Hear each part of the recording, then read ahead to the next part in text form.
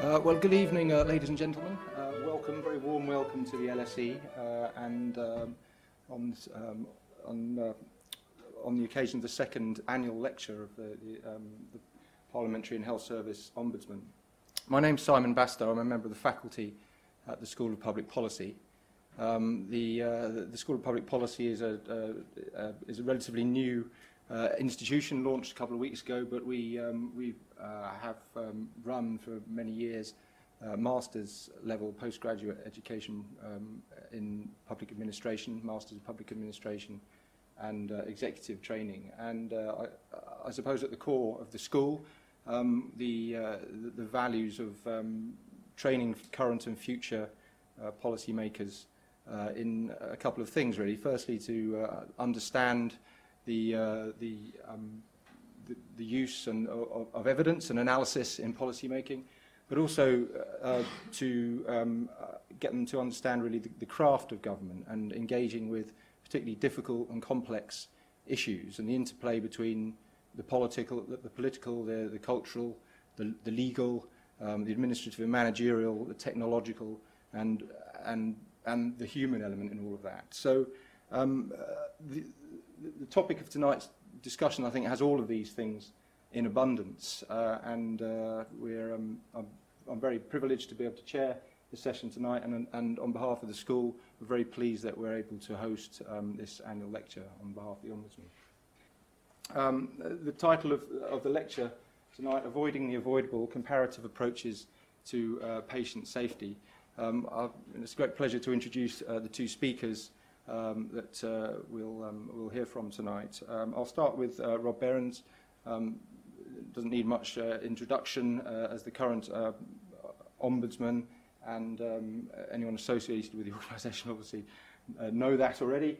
But Rob has a very illustrious career in starting out in the civil service as a senior civil service, and followed a path into the world of redress around 2003, 2006, and became the Complaints Commissioner for the Bar Standards Board, and then followed a path towards becoming the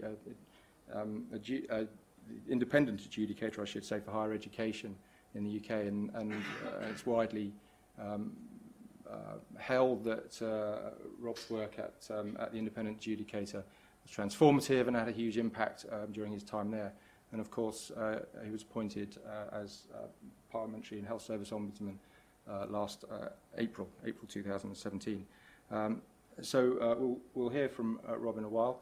The author of tonight's lecture, Sir Liam Donaldson, has been described as a global leader in areas of patient safety and healthcare systems. And I think often the term global leader is much overused or lightly used, but it seems in this case it's entirely appropriate for many reasons.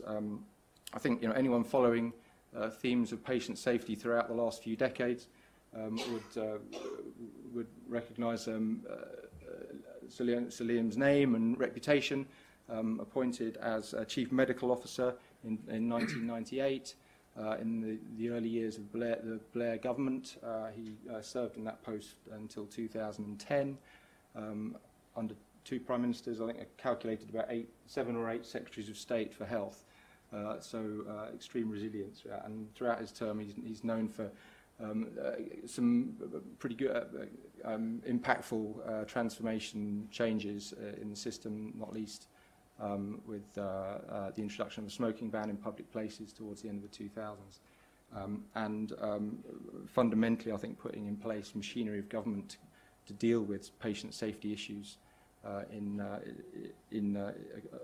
across the British public sector.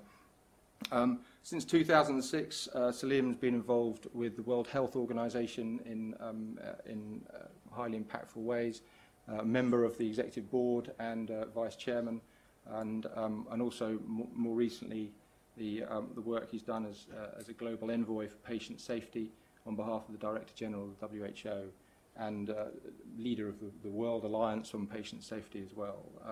So a global leader in every sense tonight, and it's a great privilege to invite him up to speak in a few minutes. So the format tonight, what we'll do is Salim will speak for about 40 minutes, and then Rob will make some remarks in response for about 20 minutes, and then I'm very keen to open it up to questions as soon as possible, so hopefully everyone will have a chance to ask questions and to interact.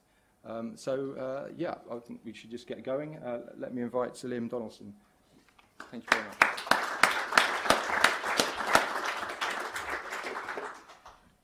Thank you very much, Simon, and good evening, everybody. The four main conclusions to my talk tonight. The first is that the scale of inadvertent harm in healthcare systems around the world, including the NHS, is high. Secondly, that the sources of harm, whichever country you look at, are very similar. Thirdly, the methods available to reduce that harm are reasonably well established.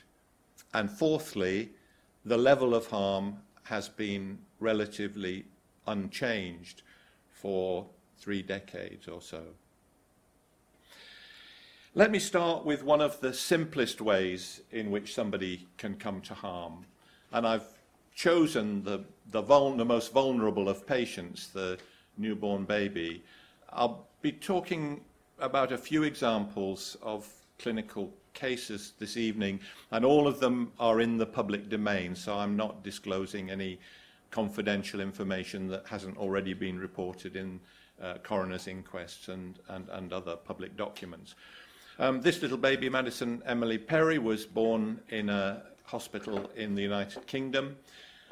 She had a serious congenital heart defect, but one that would be very treatable by modern cardiothoracic surgical techniques. She was treated with the full battery of drugs and machinery that would be given to a child in this situation, but she was given one of the commonest drugs used in this sort of surgery and in other surgery as well, a blood-thinning drug called heparin, by an intravenous drip. And she was prescribed 1,500 units of heparin by the junior doctor that was overseeing her care post-operatively. The prescription was written like this, using the standard international abbreviation for a unit, and it was interpreted like that. The final symbol there, the U, was interpreted as another 0, and she was given 15,000 units of heparin and died. That error, or one like it, has occurred not commonly, but regularly, both in this country and around the world since the 1960s. When I was Chief Medical Officer, I spent quite a bit of time on the patient safety strand of my work, and as Simon said, I also did public health and various other things. But one of the things I did do was that I met victims of harm, both patients and families who'd suffered harm, and then I was accused by the civil service of micromanaging. That was the term that was used. I didn't consider it as micromanagement, as I was reasonably good, I thought, at strategy, but I did believe, and still believe very strongly, that understanding the granularity of situations in healthcare is very important if you want to try and do anything about it at the strategic level. So I pictured myself in my older form here, more up to date than some of the photographs that are used in conference material. But what I was doing here was I was going back to some of my old files. I did this a few weeks ago. And what I used to do was I would spot cases of harm or deaths due to healthcare in the media, and there were rather a lot of them, and then I would ask to speak to the family or relative if they were willing to talk to me about their experience. And so I just put some of the headlines in my old file here up on the screen. And I've got one point in particular to make about this. So these are the sorts of things that you still see in particularly the tabloid newspapers on a regular basis. Here's a 6-year-old boy in 2009, one of the old sets of cuttings I pulled out, killed by a tumour, boy sent home 8 times. So that was a case of a misdiagnosed brain tumour. A mother died after consulting 8 general practitioners in 4 days. Unrecognised blood poisoning or septicemia. Doctors ignored dying boy burned by a cup of tea. Again, a case of sepsis missed and leading to death. Blunder led to mother dying just hours after giving birth. In this case, an intrauterine hemorrhage, a common cause of death in low-income countries in the world. And hospital that forgot to tell a nurse she had cancer, delay leading to metastatic cancer. There's a significant number of people every year in this country and other health countries who have a poor prognosis of cancer, not because of the aggressiveness of their disease, but because their test results are lost or not followed up properly. So I make those, give you those headlines as an example of the granularity of problems that exist, but I do so for another purpose as well, and that is to say that these things are still occurring, reported in our media today, and they are no longer regarded as a scandal. We as a public, as consumers of the media, are largely inured to those sorts of things. We may feel a short period of sadness as we read it, but they, with a few exceptions, are not reasons for the health service facing up to the need for transformation. I have a second story. I've got 3 altogether, and this is one that I've particularly majored on in my communication on patient safety, and I show it for a number of reasons. The first reason I used to start showing it is because it's an example of a classic accident in healthcare. Everything that could have gone wrong went wrong. Just the sorts of things that would bring a plane down. Multiple factors conspiring to bring harm and death, in this particular example, to the patient. But as I've been telling it, it's almost as if the story has got a life of its own, because it has given new information which I hadn't expected whenever I started telling it. It's the story of a 16-year-old boy, Wayne Jowett. He was a teenager living in Nottingham, England, and he was suffering from acute leukemia, which when I was a junior doctor, probably about 5% of children survived. Now, something like 90% of children survive. So a major therapeutic triumph for medicine, at least in the developed parts of the world. And Wayne was a rebellious teenager, so his mother told me when I met her in my office in London, and he was unwilling to go up for his treatments. He had them regularly. And the only person that had influence, the major influence on most rebellious teenagers, was his grandmother. And she persuaded him to go up to the hospital. And they went up together, and the staff were very, very keen that he shouldn't miss his treatment, but he didn't have an appointment, so he was taken out of sequence. And as some of you who have studied accidents and safety in healthcare will know, that is one big risk, to be out of sequence in a procedural sense. But he needed 2 sorts of injections. He needed one drug given into his vein, an intravenous injection, and another drug given into his spinal fluid, an intrathecal injection, a standard treatment in the chemotherapy for leukemia. And you will see that one of the syringes has a clear warning on it. Vincristine is the drug, and the warning on it is not for intrathecal use. In other words, this is the one that should be given into the vein. Definitely not into the spinal fluid, because the warning is there. What happened was that Wayne was given his procedure, and to cut a very long story short, he was given the intravenous drug intrathecally. He became paralyzed, and over a period of about 5 days in the intensive care unit, he died. Quite a painful death. When I talked to his mother and father and grandmother in my office in London, his mother told me that when they went up to the clinical area, having been called to the hospital, they saw his regular paediatrician who'd been looking after him, who said, "There's been an error, but we think he's going to be all right. He'll be taken to the theatre and it'll be washed out of his spinal fluid and he should be okay." They then encountered another doctor that they didn't know, who said to them, "Prepare yourself for the worst, your son's going to die."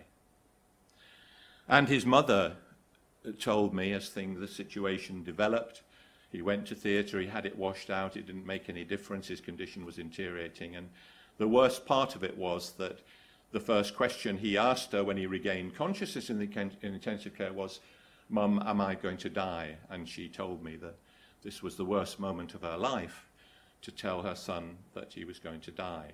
Now, Wayne had this error perpetrated on him for a number of reasons. The two syringes, as you can see, could easily be confused. They came to the clinical area in the same plastic bag. They were supposed to be transported separately. A senior doctor was supposed to come down to supervise the procedure, but he was telephoned and a post-it note left on his desk, which he didn't see, so the supervisor didn't come down. The two junior doctors who gave the injection, one of them had done one before and one had seen one before, and they were on an induction period, not supposed to treat anybody, but because they were so worried that he hadn't had his appointments, they stepped forward as, if you like, good citizens, clinical citizens, to try and help out. And then there was a mix-up and the wrong drug was given. When I saw this case originally, I asked not a Royal College to investigate, but an accident investigator who had previously investigated rail crashes and things of that sort. And he did something which is never done in NHS investigations. It may be now, but I don't think so. He reconstructed the incident, which was a very, at the time, a novel approach, and his report's in the public domain. But he found 30 systems failures, things that came together, including some of the ones I've mentioned, to kill the boy. Now, a very tragic case, and at the time, there had been 50 in the medical literature, one of which I've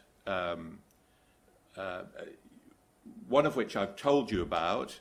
In this particular case, the junior doctor concerned was put in jail for manslaughter.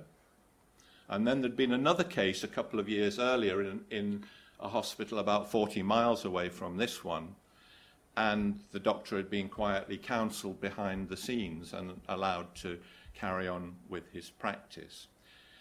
So some of the patient safety literature talks about the second victim. Our principal concern is, of course, for the patient that's harmed, but also there's also harm for the staff involved. I'm going to show you a short video clip now. This is something which has been put together and has been shown very widely around the world as an educational tool. And it's a very short clip, but I've got one request of you as you watch it, which is the great rock guitarist Keith Richards was once asked, when he's on stage doing his guitar solos, what does he think? What's going through his mind? And he said, I don't think, I feel. And I'd like you, as you see the doctors here, or the patients, to try and feel how they might be feeling, either the patient or the doctor in this situation.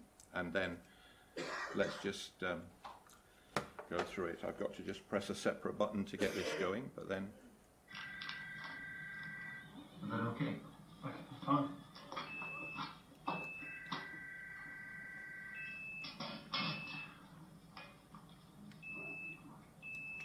Vincristine, 2 milligrams in 2 ml. Right.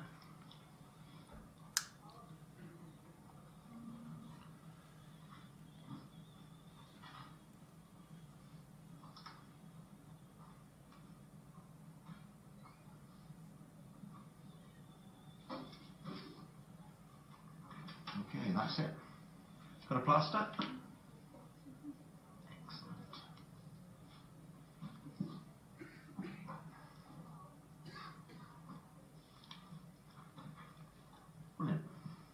Sorry to hold you up. You can't have finished already.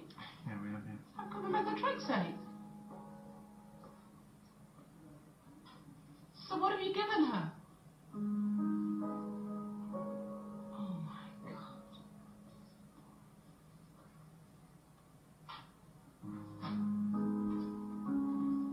Can someone call Dr. Monroe, please?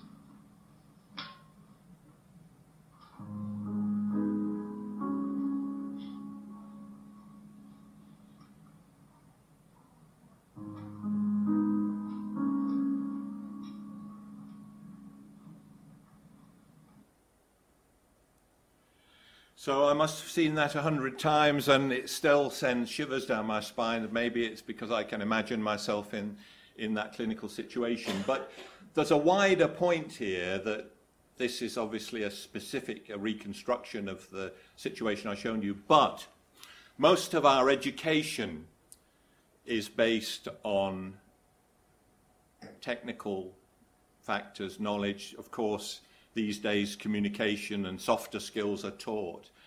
But that sort of, when we know from our evaluations, that sort of granularity explained to people or shown to people in that way has an enormous impact, and students around the world have seen it. And the anecdotal feedback I've had is that some have said, we dedicate our practice to stopping this sort of thing from happening. So there's an angle there as well, which is wider than perhaps the specific example. But I said my mother was a great Agatha Christie fan. And she used to say to me, Liam, she said, there's a great one here, it's got a twist in the tail. And I don't know whether you remember that old expression, but I never had time to read the books, but she was always pressing them on me with that request that I should read them because of the twist in the tail. This story's got a twist in the tail. I've told you about the one example, 50 in the medical literature at the time that we first looked of these vincristine errors. And then 1 week we heard that there'd been 100 more cases. So 50 over 30 years worldwide documented, and then in 1 week the number went up to 150. Can you think why?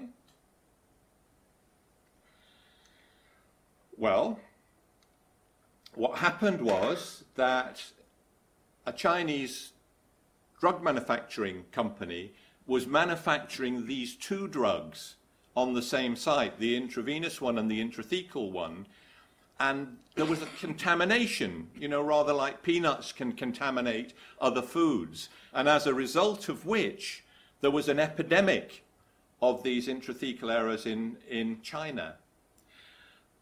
And this was a company that was exporting to the West, but these particular drugs weren't exported, but most of their other products were. Had they been exported, it would have not just been an epidemic in China of 100 cases, it would have been a worldwide pandemic. So for something that started off as a rarity, the upstream implications of this, which we would never have thought of as a causation, would have what did cause a catastrophe in China. And then there was a second twist in the tale of this story. A pharmacist working in America, hearing about the work we'd done in England on this, sent me a journal article from a neurological journal where, for a rare neurological condition, the authors recommended treatment with intrathecal vincristine, completely unknown to them, which is well known in the patient safety literature, of the toxic effects of it. And they recommended that as a treatment, and then the journal redacted it and withdrew it. So that simple story of the classic accident, 50 cases, showed it had much more to tell us about the pervasiveness of risk in healthcare. And my final example, before I start to sum up with some points, this gentleman, Maurice Murphy, was a very talented musician. He played on the soundtrack of Hollywood films, like Star Wars and Harry Potter. He went into a London hospital and for relatively routine treatment, and he didn't come out alive. Not because of his disease, but because he had a particular procedure which is quite common in hospitals, which is the feeding of somebody through a nasogastric tube, threaded down through their nose, into their stomach, whilst they're not able to take food by mouth, and then feeding fluid is injected through, down into the stomach. But before you can do that, you need to check that the tube's in the right place. And there are standard ways of doing that. So Mr. Murphy was in hospital, and my account, which is going to be brief, but my account is drawn directly from the coroner's inquest. So when I quote, I'm quoting verbatim. What happened was the tube was placed, an X-ray was taken to confirm it, and the order was given that the tube was in the right place and that the patient should be fed. A junior doctor was supervising the ward that night, came on his rounds and found that he hadn't been fed, and said to the junior nurse who was on the ward, why hasn't he been fed? And she said, I'm uneasy that this tube may not be in the right position, and I didn't want to feed him, thinking that, my uneasiness about it. He put the X-ray, looked at it again, said the tube's correctly placed, please feed the patient and I will come back in a couple of hours and check on his progress. He came back in a couple of hours and the patient still hadn't been fed. So, and this is the verbatim quote, the junior doctor said to the nurse, you don't have a brain to understand what I said, feed the patient. The patient was fed, the fluid went into his lungs and he died. So when we think about these things, and I could have done this for the Wayne Jowett case, the very celebrated metaphor that's used right across the whole field of safety in all industries, invented by an academic, a now retired academic in Manchester University, James Reason, and it's the Swiss cheese metaphor. And his idea is that in a well-protected system, safety-wise, the slices of the cheese should be solid. So there should be barriers protecting the patient or the airline passenger or whatever it might be. And I've given some examples here. So there should be strong procedures, the staff should be very professional, there should be a team culture, good training, good communication. In this particular case, if anything goes wrong, the cheese moves from being slices of cheddar to slices of Swiss cheese, and the holes and the vulnerabilities start to line up. So in this case, the gaps in the defences were that procedural guidelines weren't followed, and there was an inappropriate attitude, as you heard, and hierarchical attitudes. Now, in any industry, safety-sensitive industry, hierarchies are very, very, very bad. They're bad in healthcare, people frightened to speak up. There have been planes that have flown into mountains, notably Korean Airlines during the 1970s, where the hierarchical attitude in the cockpit meant that the junior pilot, even though he could see the plane was flying into a mountain, didn't feel able to challenge the pilot. And so in healthcare, just the same. If a junior nurse can't challenge a junior doctor, or a junior doctor can't challenge a consultant, even when they see things are going wrong, that is a bad culture, but it's too common in healthcare.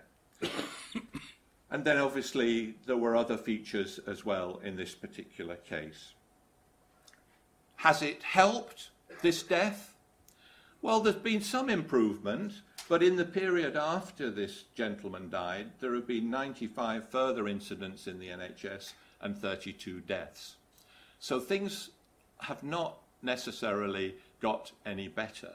Little has been learned out of such an incident. And when we think about safety, the jargon systems is usually used, but essentially when something goes wrong, it's due to human error, but usually human error that's provoked by something in the system. Either a machine that's difficult to understand the calibration, two medicines with different effects that are packaged in the same colours and the same packaging, all sorts of reasons why. And a recent study in the NHS showed that 200 million errors in medication use every year in the NHS. 200 million. And it's because of these interactions between people, machines, procedures, in often a physical and social environment that's very complex and fast-moving. Now, our chairman mentioned the question of resilience. It's a really good term, and it's where a lot of modern thinking is going in healthcare. It's about trying to build organizations and procedures and services which are resistant to harm. These are all the incidents that are reported in the NHS every year. This is a recent cumulative list of them. You can see that the deaths and severe harm are at the top of the pyramid. Those are the only ones that are ever analysed. Now that's different to other high-risk industries, because in other high-risk industries, one of the wisdoms is that you learn a lot from the things that went wrong, but nobody was harmed. And there's more of them, and they're interesting. So what I thought I'd do, and I did this about a year ago, I've pulled out from this bottom category a no harm incident report. And this was made by a nurse. And it goes like this. Commenced the night shift short-staffed. This is verbatim. Doctor in charge was a locum, newly qualified and unable to administer intravenous medications. Registered nurse is an agency nurse, only saw 2 out of 10 patients, department overfull with many patients on trolleys. Shift was unsafe, with reduced numbers of staff who were inexperienced and lacking skills. So that's a no-harm incident. Now, there's a very nice book written about resilience in all high-risk industries called Managing the Unexpected by Kathleen Sutcliffe and Carl Weick. And they have a number of criteria for a resilient organization. And one of the ones that I like most of all is expressed like this. It's a high resilience organization, a safe organization, is one which makes a strong response to a weak signal of failure. So in my view, that is a weak signal of failure because it's right at the bottom of the pyramid, nobody would ever look at it. But if you were on top of your game in safety and resilience, you would be responding strongly to that. If I read that before I went into hospital, I wouldn't go near the place. and I wouldn't have any of my... A nurse is saying it's not safe to go there, but yet people are happily going there. I'm totally ignorant about the fact that reports like this are being made. So if we want to do something about it, the experience from other industries is that you get the greatest payoff if you can come up with solutions that are at the top of that slide. So things like education and giving people guidelines and information do improve things, but they're relatively weak. They make a relatively weak impact compared to standardization, checklists, and things of that sort. So that's the basic, that's what the evidence shows. So if we take an industry that's been enormously successful compared to healthcare, the airlines have got safer year on year on year on year. Something like if you fly on a scheduled airline tomorrow, your chances of dying are something like 1 in 12 million. Research shows that if your chances of being admitted to a hospital, your chances of being subject to a very serious error are 1 in 300. Not a bad comparison, is it? 1 in 300 versus 1 in 12 million. But the reason that these other industries have done so well is that they do things differently. Things that other industries, like the airline industry, does differently, they know their risks. I've asked numerous clinicians and managers if they can talk to me about their risks, and they then usually start on about the financial risk things that are discussed at the board meetings. Very few clinicians have a good understanding and can scope the risks in their subject area. They investigate much better in a way that results in learning. That's the test of a good investigation. Does it give us material that we can action and will prevent the same thing, the same harm happening to the next patient? They tend to use standard operating procedures a lot more. That's an anathema to medicine, that doctors don't like being controlled. I'm a doctor, I know how they think, but standard operating procedures would probably save quite a lot of lives, but they're not generally used. And if we had a slogan for describing how we approach education of health professionals in this country, it would be educate in silos and practice in teams. Ironic, but true. That is what we do.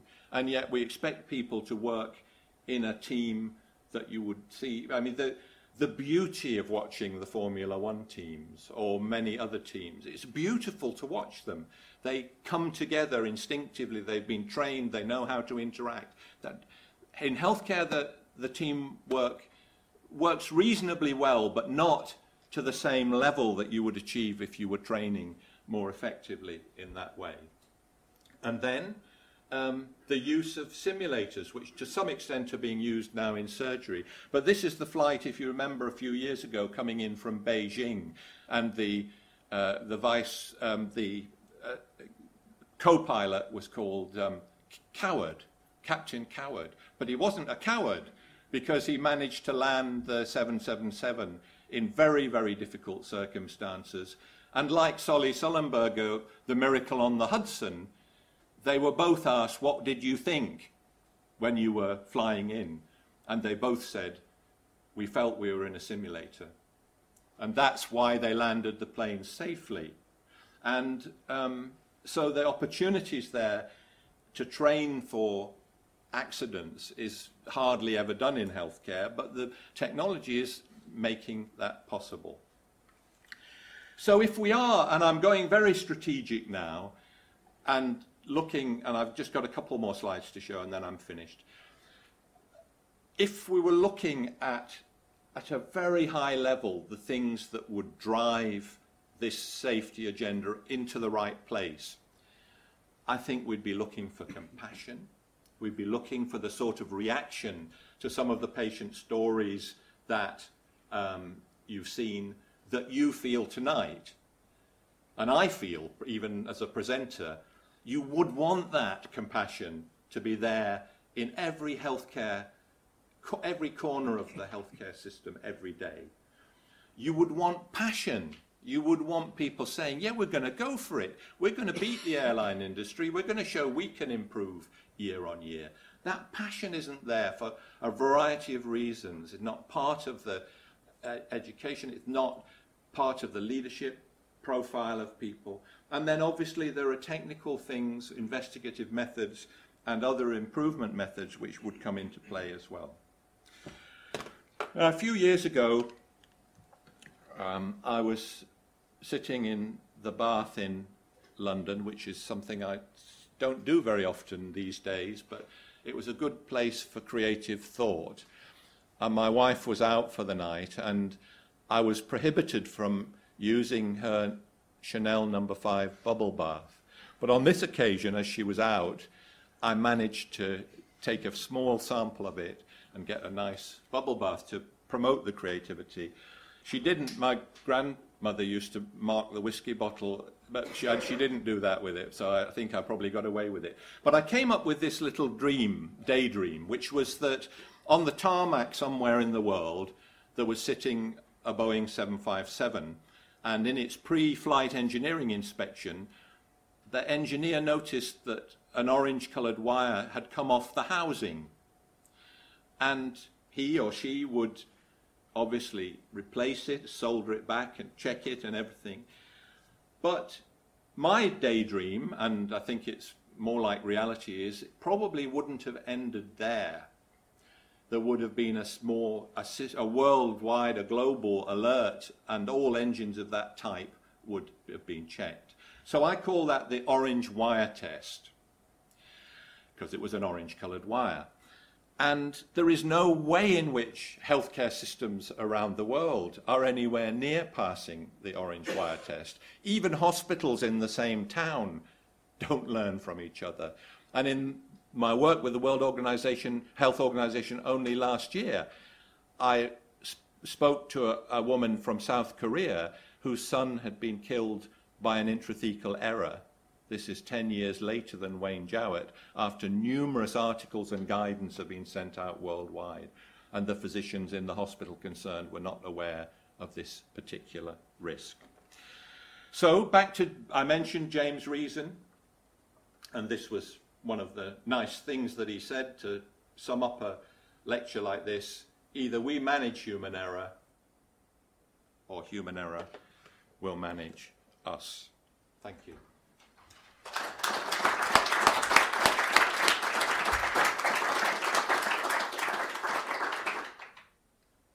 What would you like to do? Sure. Thanks. First of all, thank you, LSE. Thank you, Simon, for hosting this second Ombudsman lecture. Thank you, Sir Liam, for such a thoughtful presentation. Everyone here is grateful to you for your contributions to patient safety over the years, not only as Chief Medical Officer, but as your role in the World Health Organization.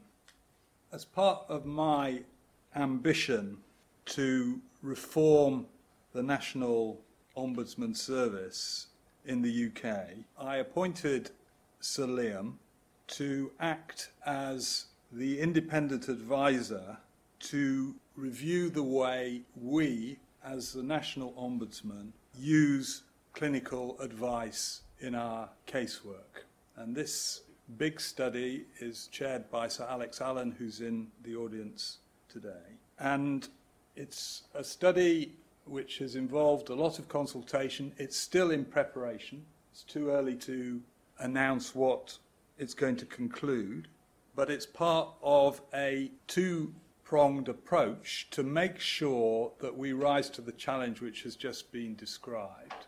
The first prong in the process was to commission an independent expert review of the Ombudsman Service conducted by the National Ombudsman for Ireland, Peter Tyndall, who completed his work in November, and that has been published and is on our website. What I know from both studies is that we have a very long way to go to get things right. There are certain things that we, as the National Ombudsman Service, can do. But structurally, if we're going to rise to the challenge which Liam has set out, we will need legislative change to change the nature of how we engage with complainants and with patients in order to be able to deliver on the three elements that he describes, Liam describes: compassion, passion, and technique. We're campaigning for that, though the present circumstances make it very unlikely that we're going to get reform very quickly. But as the Independent Ombudsman Service, the challenge for us is to deal with the many thousands of complaints that we get from people across the country, and that we're different from other ombudsman schemes around Europe and in the world, in that there is a heavy bias in the caseload that we have towards health service issues and away from the original conception of the service, which was to deal with parliamentary issues. This is a problem because it means that we do not have international counterparts to rely upon in order to benchmark ourselves and to be able to make suggestions about how we can go forward. So that's the first thing. Our evidence base is large, but we are untypical of other ombudsman services. We received last year 25,000 complaints about the NHS, and we had inquiries from 123,000 people who spoke to our intake team on the telephone. The independent review conducted by Peter Tyndall found that we do an important job in giving advice to these 100,000 people about what they have to do in order to attempt to resolve their complaint. But because of the absence of a common portal which leads one path to the Ombudsman Service, we're dealing with a vast majority of people who have complaints that we are not able to deal with because they are either premature, because we're a classic service and we can only look at issues once they've been looked at by the body in jurisdiction, or because they are outside our remit. This is very frustrating, not only to our people on the telephone, but also to citizens who don't have a particularly good understanding of what an ombudsman does or is, and who expect us to be able to deal with the issues that they are raising. This is a challenge. I know from my recent visits to Europe that the public recognition rate for the National Ombudsman Service in countries like Austria and the Czech Republic, because of their ability and the powers that they have and their access to state television and so on, is over 70%. Whereas for one reason or another, and I'm not particularly interested in going into that now, the public recognition rate of my organisation is less than 20%. So it's not easy to be able to launch a public campaign and encourage people to come to you when, in all likelihood, we're not going to be able to help them in the first place. And in the second place, they don't really understand who we are because of the perverse name, Parliamentary and Health Service Ombudsman, and because they don't understand the concept of what an ombudsman is. It's hard to be able to map a way forward when there is only one other European ombudsman service that deals with health service complaints in the way that we have to do.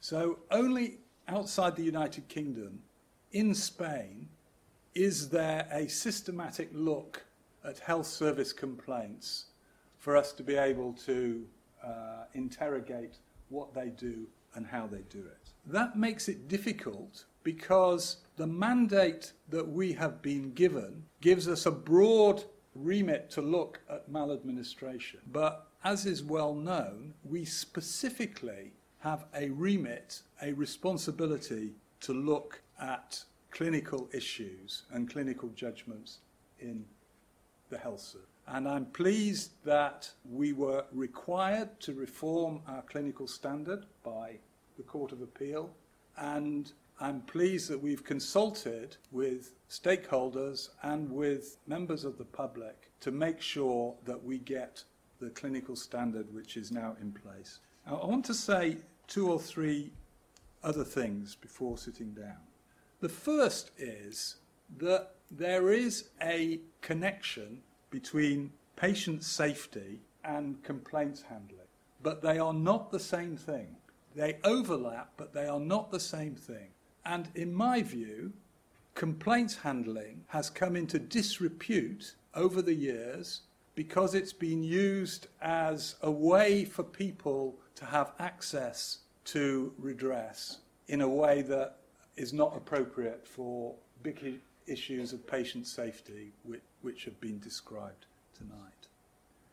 And therefore, I, with caution and a degree of scepticism, welcome the government's approach to making sure that alongside complaints handling, we have a separate but related way of looking at patient safety now through the Health and Safety Investigation Branch, which is attempting to deliver many of the things that Liam was talking about in his talk.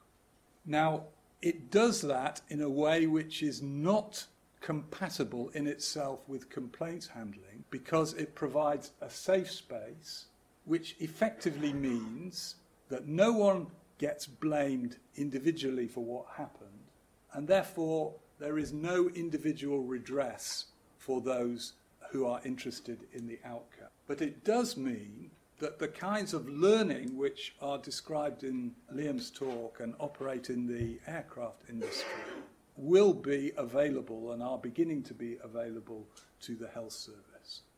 In my view, it would be a profound mistake to try and elaborate on that system by saying that it should apply to all issues in the health service, that it should become the main redress mechanism. And indeed, the draft legislation makes it clear that HSET will be a body in jurisdiction so that we will have the opportunity of looking at some of the issues that it's dealing with, and we won't be silenced by the safe space. So we want to work with HSET, and I have every confidence that we'll be able to do that, but we have to understand that we're doing complementary but separate things. There's also been pressure from government to reform the Ombudsman system in recent years in a way which I think is extremely unhelpful to the agenda that Liam Donaldson is talking about.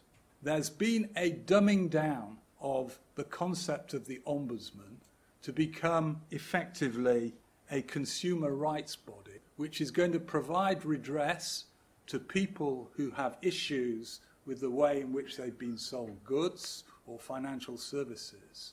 But that altogether ignores the critical role of the Ombudsman, which I fight for because I believe it's absolutely right, to be able, if we do it properly, to call public bodies to account in a way that citizens can see that there will be change as a result of changes that are made. And in the last 2 years, I am pleased that PHSO has published insight reports on issues around mental health, around eating disorders, and next week in Parliament on whistleblowing in the NHS, which is a very big issue. And we've done that in a way which contributes to the learning and the policy development, which is essential that an ombudsman contributes to if they're going to live up to the name that we're talking about. A just culture, a non-hierarchical health service, has to emphatically improve the way it treats whistleblowers if patient safety is going to operate effectively. And I have to say that one of the things that has shocked me as Ombudsman is the number of clinicians who have been to my office in private and have said, I would like to make a complaint, but I know that if I do, I will lose my career and therefore I can't do it. Now, because we do not have, as 75% of world ombudsmen have, the power of own investigation to be able to decide what we investigate, that means if people are not prepared to complain, there's nothing that I can do about it, and I think that is profoundly wrong in terms of public policy. So I want to end by saying this, that I accept that communication is absolutely at the heart of what we should be doing, and that PHSO as an organisation has not got this right emphatically in previous years. And everything that we are doing now is about improving the quality of the training available to our case handlers to make sure that they're capable of dealing with bereavement, trauma, distress, despair, which is part and parcel of dealing with the National Health Service.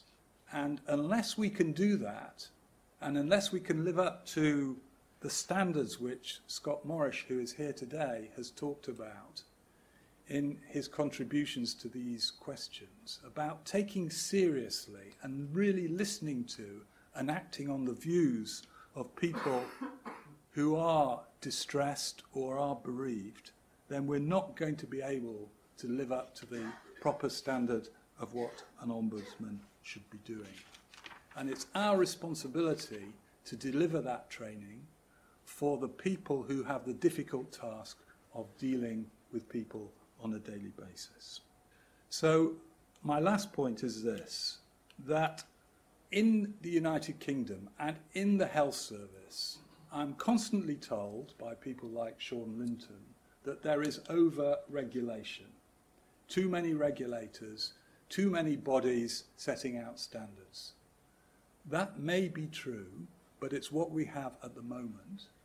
The critical task of regulators and ombudsmen is to make sure that we work together without losing our independence to address the issues that one body alone cannot address.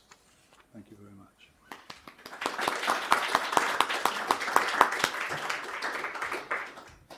Thank you, Salim and Rob. Okay, well, I'm very keen that we get the microphone out to the room.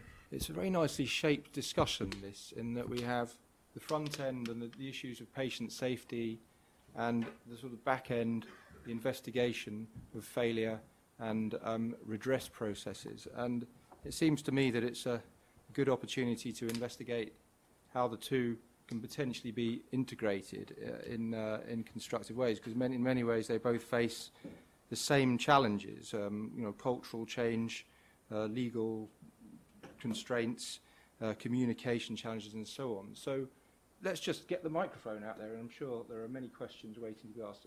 We'll take 3 questions as clusters, and then we'll go with that. Hi, I'm Mick King. I'm the Local Government and Social Care Ombudsman, so I deal with very similar issues in the social care space in particular. As Rob's highlighted, as Ombudsman, we pride ourselves on not just resolving complaints in a transactional way, but trying to draw out lessons that are going to drive service improvement and to make recommendations to improve services. And I just wonder if you had any observations back to us about how our decisions land in the health service or in social care, and whether we actually achieve what we want to achieve, or whether you can give us any pointers on how we can frame our feedback in a way that's going to link into the kind of cultural issues that you've identified.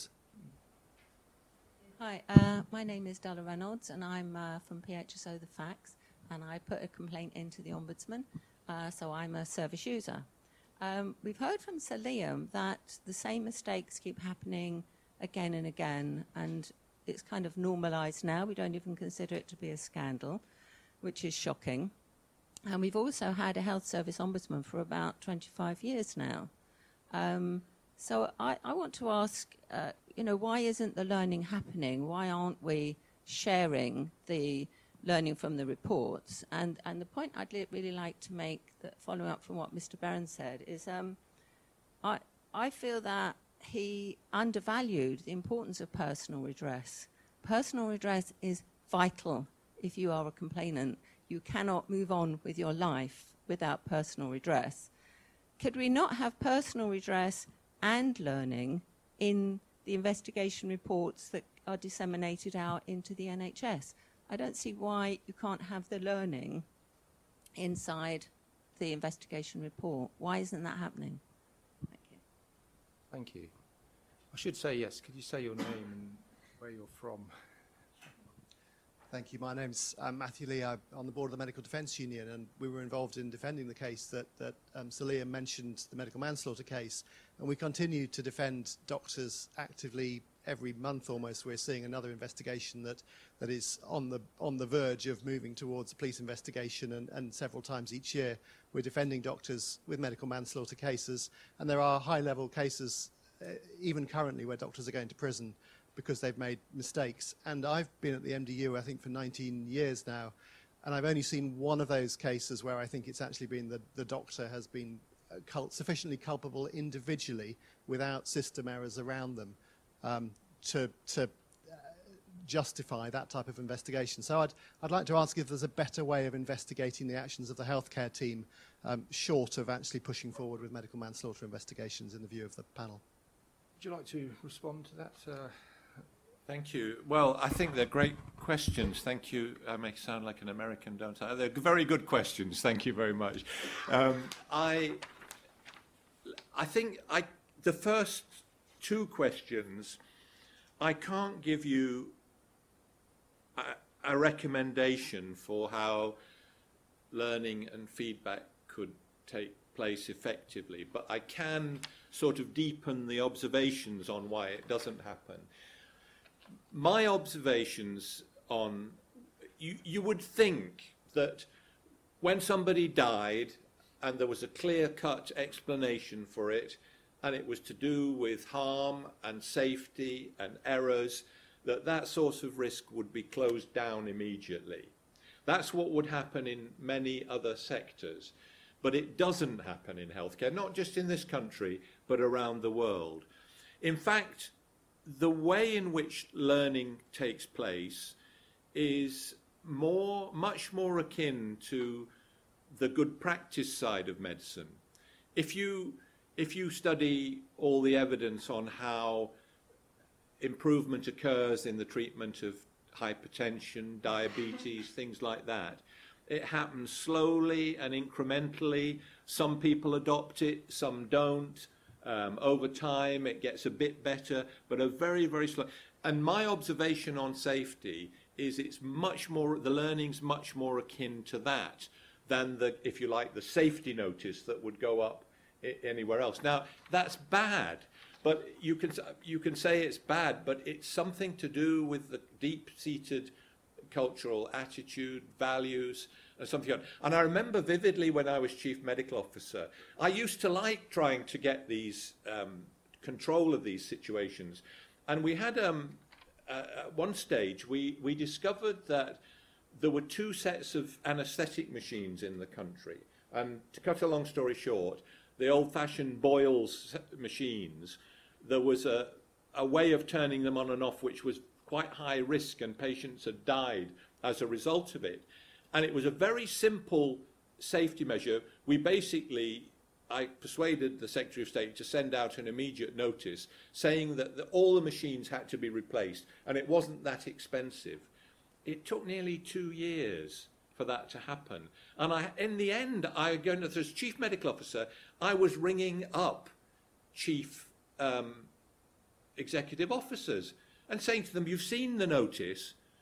And I used a form of words that recently Arnold Schwarzenegger used about Donald Trump, as a result of the meeting he had with Putin. I said, what's the matter with you? And it's bizarre. And that was such an easy technical fix, much easier than some of the things that you would be recommending, which are to do with behavioural and cultural change. So learning in safety is much more akin to the sorts of learning that occurs in other fields rather than in other fields of safety, if you see what I mean. And then, okay, so the second thing is, on this question of blame, I wrote an editorial for the BMJ last year saying that I didn't think that doctors should ever be accused of manslaughter, or very, very rarely. I think the blame-free culture is sometimes misunderstood. I think there are rare cases where people have behaved willfully neglecting when colleagues have said, no, that's dangerous, you shouldn't do it, and they've done it anyway. I see no problem about putting them in jail. But they would be great rarities. And ironically, in the case you mentioned in the Wayne Jowett case, the doctor was convicted on manslaughter. We'd lined up James Reason and Brian Toft, who did the report. All of them were going to tell the court this was a systems failure. And the doctor was so stressed by the process, if you remember, that he pleaded guilty. And that was why he ended up in jail. And so the second victim side of things is terrible for people that are involved in those cases. Do you want to say something in response to Mick's question? Because that would be helpful. I thought I'd answered that. I think that your recommendations go into the mix. They're not seen as anything special or exceptional. The most severe warnings are when the coroners send these, I've forgotten, Section 40 letters warning. Even those don't have an impact, and those are kind of draconian warnings and very seldom have an impact. So it's back to this. The NHS is both overloaded with things it's told to do and inured to the risks of ignoring them. How about Diana's question on personal redress? Yeah, I think she's wrong. I do not think that an ombudsman properly operating undervalues personal redress. The issue for me is the evidence base that is required of an impartial decision maker to come to a view, which is not the same thing as respecting the strongly held view of the complainant. If we are not impartial between the complainant and the body in jurisdiction, we are not properly an ombudsman. In my view, the notion of a people's ombudsman is a contradiction in terms. That's not what ombudsmen do. But that's not to say that we shouldn't be passionate in pursuing issues once we've found that there is maladministration. So where I have a more sympathetic view to the point that she makes is that learning, in order to make an impact, you have to have certain elements present. The first is you have to be transparent. If you are not transparent, if you're not able through custom or practice or law to be able to publish everything that you find in a particular case, then you're not going to have the opportunity of embarrassing the body in jurisdiction when they say they're not going to be compliant. And I'm clear that the moral authority of the Ombudsman is overplayed.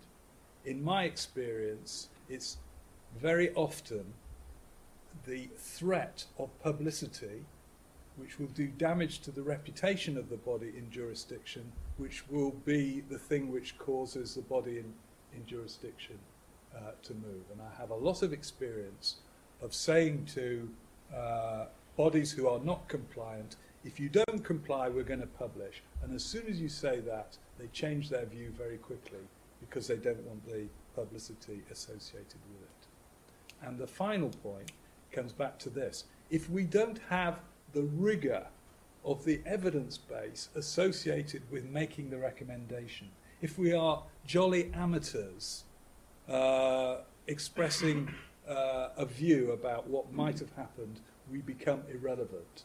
And that's why Liam's review is so important, because we need to make sure that on clinical issues we have the competence in dealing with complex issues without losing our independence. And that is very difficult to do, but it is achievable. Questions? Yeah. So Steve Powis, National Medical Director of the NHS. Just a few comments and then maybe a question to Liam. So on the Section 28 reports, prevention of future deaths reports, not Section 40. But one of my jobs is to sign off the responses to all the Section 28 reports that come into NHS England, and I can absolutely assure everybody that I take that responsibility very seriously. And I read both the coroner's reports and the responses that we provide to the coroners in great detail before I sign them off.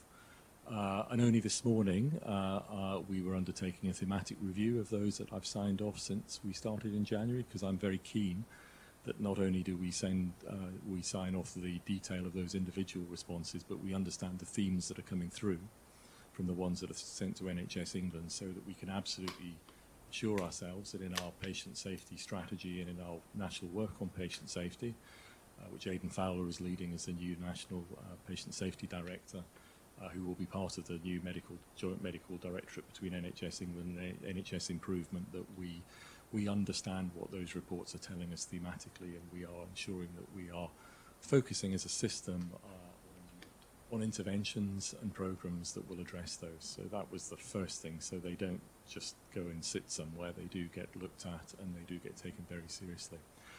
So my other comment, I know the nasogastric case that you highlighted very well, because I was the medical director at the Royal Free when that occurred at the Royal Free, and I led the investigation and the learning afterwards. And I can again assure you that a huge amount of learning and a huge amount of work to change our standard operating procedures went in after that. I won't go into the detail other than to say nasogastric tubes are a wicked problem.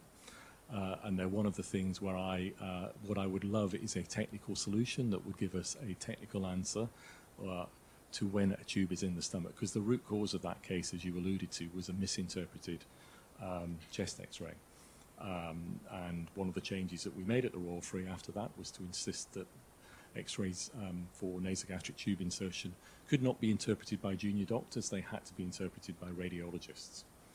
And of course radiologists can misinterpret nasogastric tube insertion, particularly where there are difficult anatomical issues around the stomach, and I have seen that as well.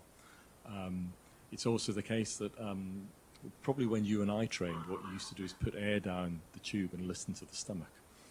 That's long gone. We tend to use pH now as a way of knowing that the tube through an aspiration. And there are cases in the literature where a pH above 6 has been pH below 6 has been documented, and the tube still wasn't in the stomach. So it is a very difficult problem to solve. Only to highlight that some of those are difficult. But the question I was going to ask you is about spread, because I absolutely agree with you that one of the things that we need to do much better at is spread learning from one organisation to the next. And that is, I think there's a host of issues, including the cultural issues and the human factors issues. But I just wanted to ask Liam, in all the years that he's been doing this, what are the most effective methodologies for spread, for rapid spread of learning across organisations? And what can we learn from other countries in your experience? Good evening. I'm Scott Hislop. I'm one of the principal national investigators with Healthcare Safety Investigation Branch. I come from a different background and maybe bring a different perspective. But I'd be interested to hear from Sir Liam, what do you think the levers are that we can really pull on within the healthcare to change some of the deep-rooted culture that is probably ingrained from the most junior doctors coming in or the junior nurses, to change a system that is quite resistive? We go with any more immediate questions? Yes, right. Alex Robertson from the Parliamentary and Health Service Ombudsman. I mean, Liam, I took from what you were saying that the problems in approaching safety are probably not as particular to our health system, but to health systems across the world. And I wondered if you have any examples of countries or health systems which have got it much better than we do. Any responses? Yeah, I'll do them in the reverse order, if I may.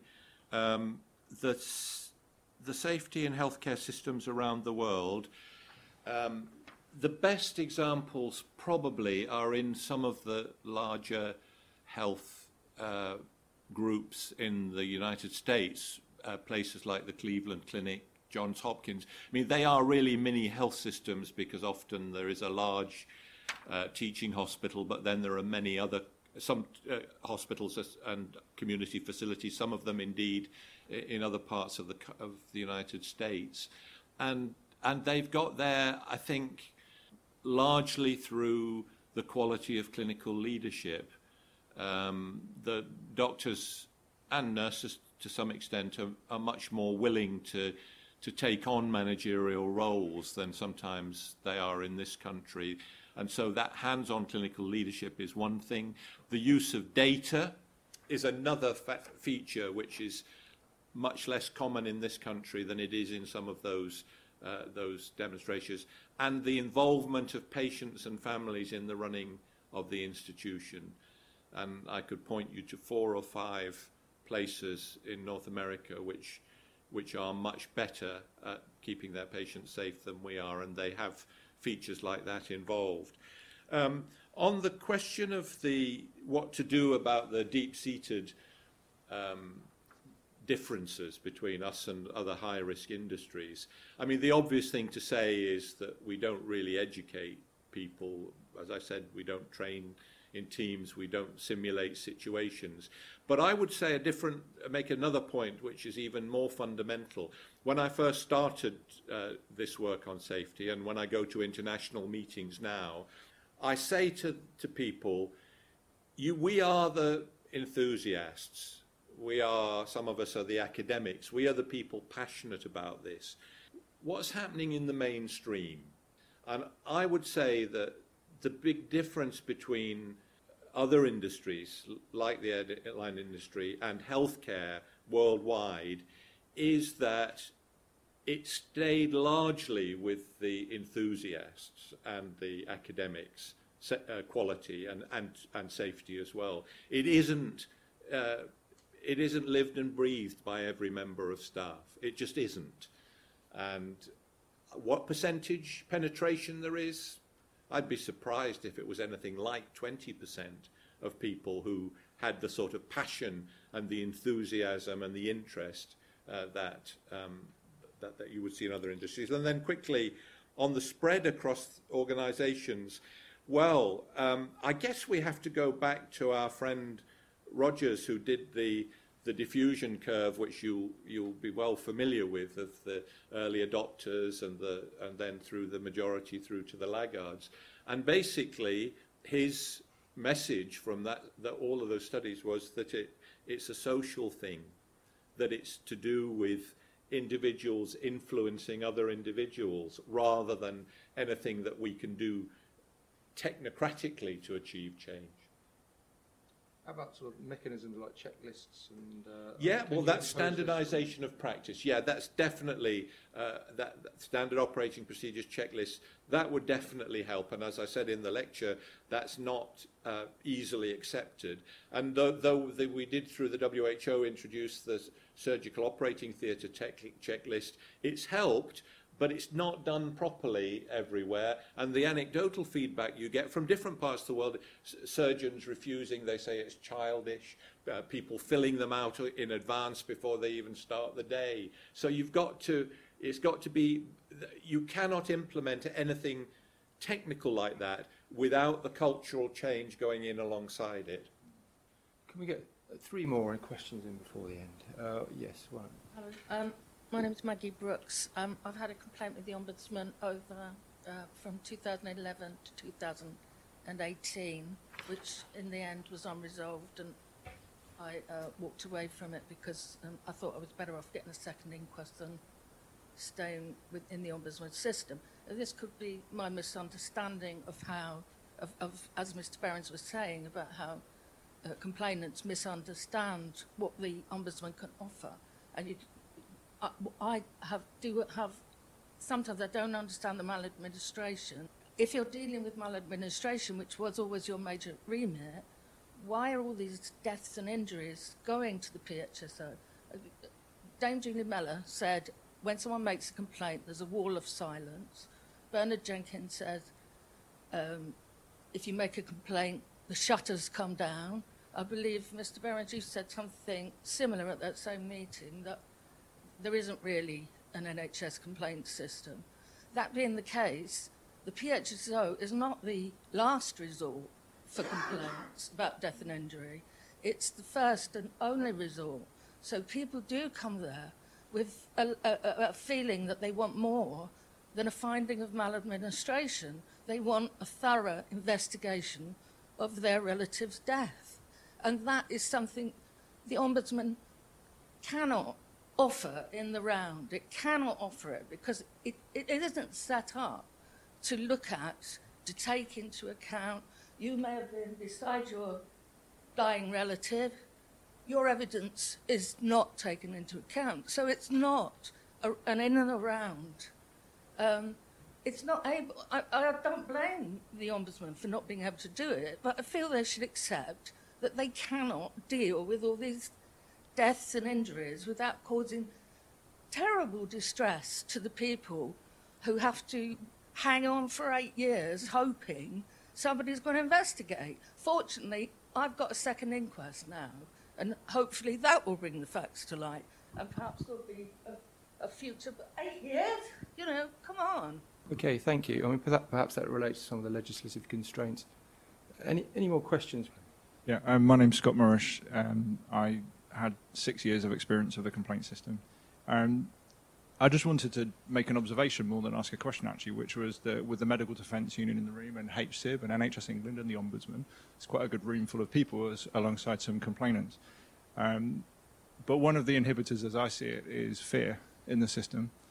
And that's fear of hierarchy, it's fear of regulators, it's fear of shame when it hits the headlines. And I actually think the system as a whole, including everybody just mentioned, needs to focus on getting the fear out of the system so that we aren't forced into these sorts of adversarial contacts. But in that in the context of the Barragaba case, for example, letters are being sent to doctors telling them not to put reflections in writing as advice that helps them avoid those kinds of scenarios for themselves. In my own case, I know the Medical Defence Union told my GPs not to talk to me once it became a complaint because of the possibility of harm that may flow for them.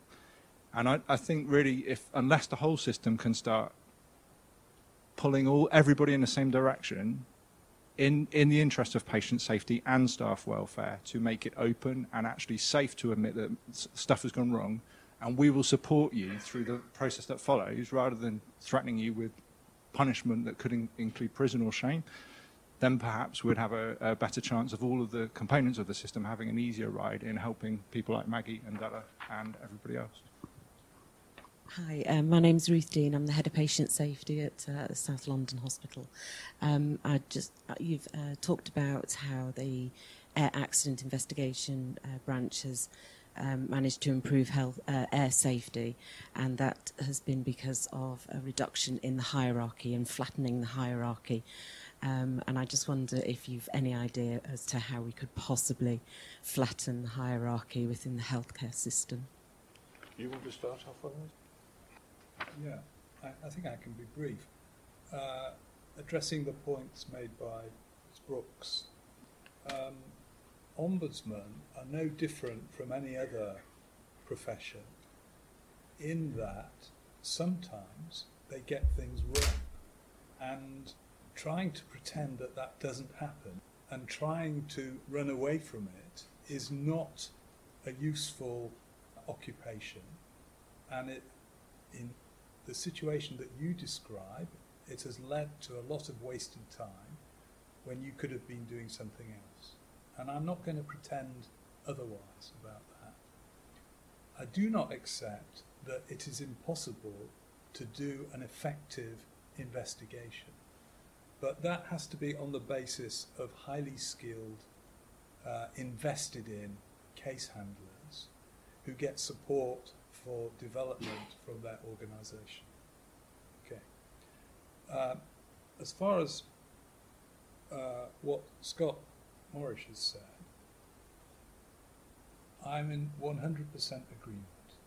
if there was more talking amongst those who have responsibility for dealing with this on a system-wide basis, then there would be a demystification of what's going on. And, you know, without laying it on with a trowel, you have played an important role in trying to get people to talk to each other as far as that's concerned. So I'm all in favour of that. I think that's what our open meetings and our new strategy is about, trying to demystify and share our problems with other people so that we don't pretend that we're right about everything. And that also goes to my colleague from the Medical Defence Union. You know, I don't want to meet you in the Court of Appeal where we're spending thousands of pounds on legal representation which may not be in the interest of the patient. That is a waste of public money. And if there was a more effective dialogue and if there was more mediation and early resolution, then it would be possible to reach resolutions which sensible people could accept. Are there formal institutional things that can be done as well as just, you know, the opportunities for dialogue? Of course. I mean, the point I've been quoted of saying that there is no effective system of complaints handling in the NHS. And, you know, you need to treat that with care. There is a system of complaints handling. It's done by good and honourable people, but it's not consistent. It doesn't replicate itself across the health service. It's different in different institutions, and therefore it's not really a system in that respect. We can't reform that on our own, but if we sat round a table, as we're trying to do, with the bodies in jurisdiction, the regulators, there's an opportunity for us to come to a consensus about what constitutes an effective system of complaints handling, which is in my interest because I want bodies in jurisdiction to solve the problems before they come to us. It's a waste of people's time to have to go from one regulator to another. So, of course, if we sat round a table and discussed these things, it is perfectly possible to make it better than it currently is. The issue of fear, sorry. Yeah, no, I was just well, I'll pick that up, but I was just going to, because I know we're getting close to our deadline. I just wanted to say two things. The first one is that I've just finished, or almost finished, the field work for a study we've done at the World Health Organization, in-depth interviewing of 15 patients around the world, families around the world, who've suffered serious harm. And the report will come out sometime next year, but the most striking conclusion of all is that victims of harm encounter the same phenomena whichever healthcare system they're in. Cover-up, denial, rejection, and in the care itself, not listening to a mother when a child is obviously dying. And I make that point for one very simple reason. What I'm not saying is, don't worry about the NHS because it happens everywhere. I'm saying the opposite. I'm saying there is something so deep-seated about the adverse features of healthcare culture that it transcends the design of healthcare systems entirely. And then my second point is a very brief story. One of the patients that I've worked most closely with, a woman called Margaret Murphy, a wonderful person in Ireland whose son Kevin died at the age of 21 through a catalogue of errors, basically where he had a life-threatening condition and it was missed, features ranging from a missing post-it note to the failure to take test results. And in the end, he died at the age of 21. And she's been one of the greatest and most passionate and compassionate advocates. And I've heard her tell her story many times, but I was talking to her recently and she told me something that she hadn't said before in any presentation. On the day that Kevin died, the family came back to collect his effects and they were sitting in the lobby of the hospital waiting for their transport. And the junior doctor who had been caring for Kevin at the end of when he actually died, which was the final stage of his illness, which hadn't been diagnosed, saw them and came down and sat beside them to talk about Kevin. But before he sat down, he did one thing. He took off his white coat and he threw it in the floor before he sat down. And that, to me, is such a powerful statement of what the right culture should be in healthcare. He took his white coat off and he threw it down on the floor. I am your equal, and let's talk about this tragic loss together and how terrible it was. And it's the draining out of key people. I taught medical students for years. They come in, young men and women, off the street, as it were. They're dripping with compassion. And the education system and the way that healthcare is delivered, under the pressure it's delivered, it squeezes the compassion out of far too many of them. And that's part of our problem. Reasons to be optimistic? I've been too pessimistic. Well, what I'm trying to do is to say that it's down to us. We've got to change things. Okay, well, and I think we can. But that energy, that passion has got to be instilled, and that's down to leadership. A lovely and poignant note to end on. So please join with me in thanking our two excellent, wonderful speakers tonight, Liam and Rob.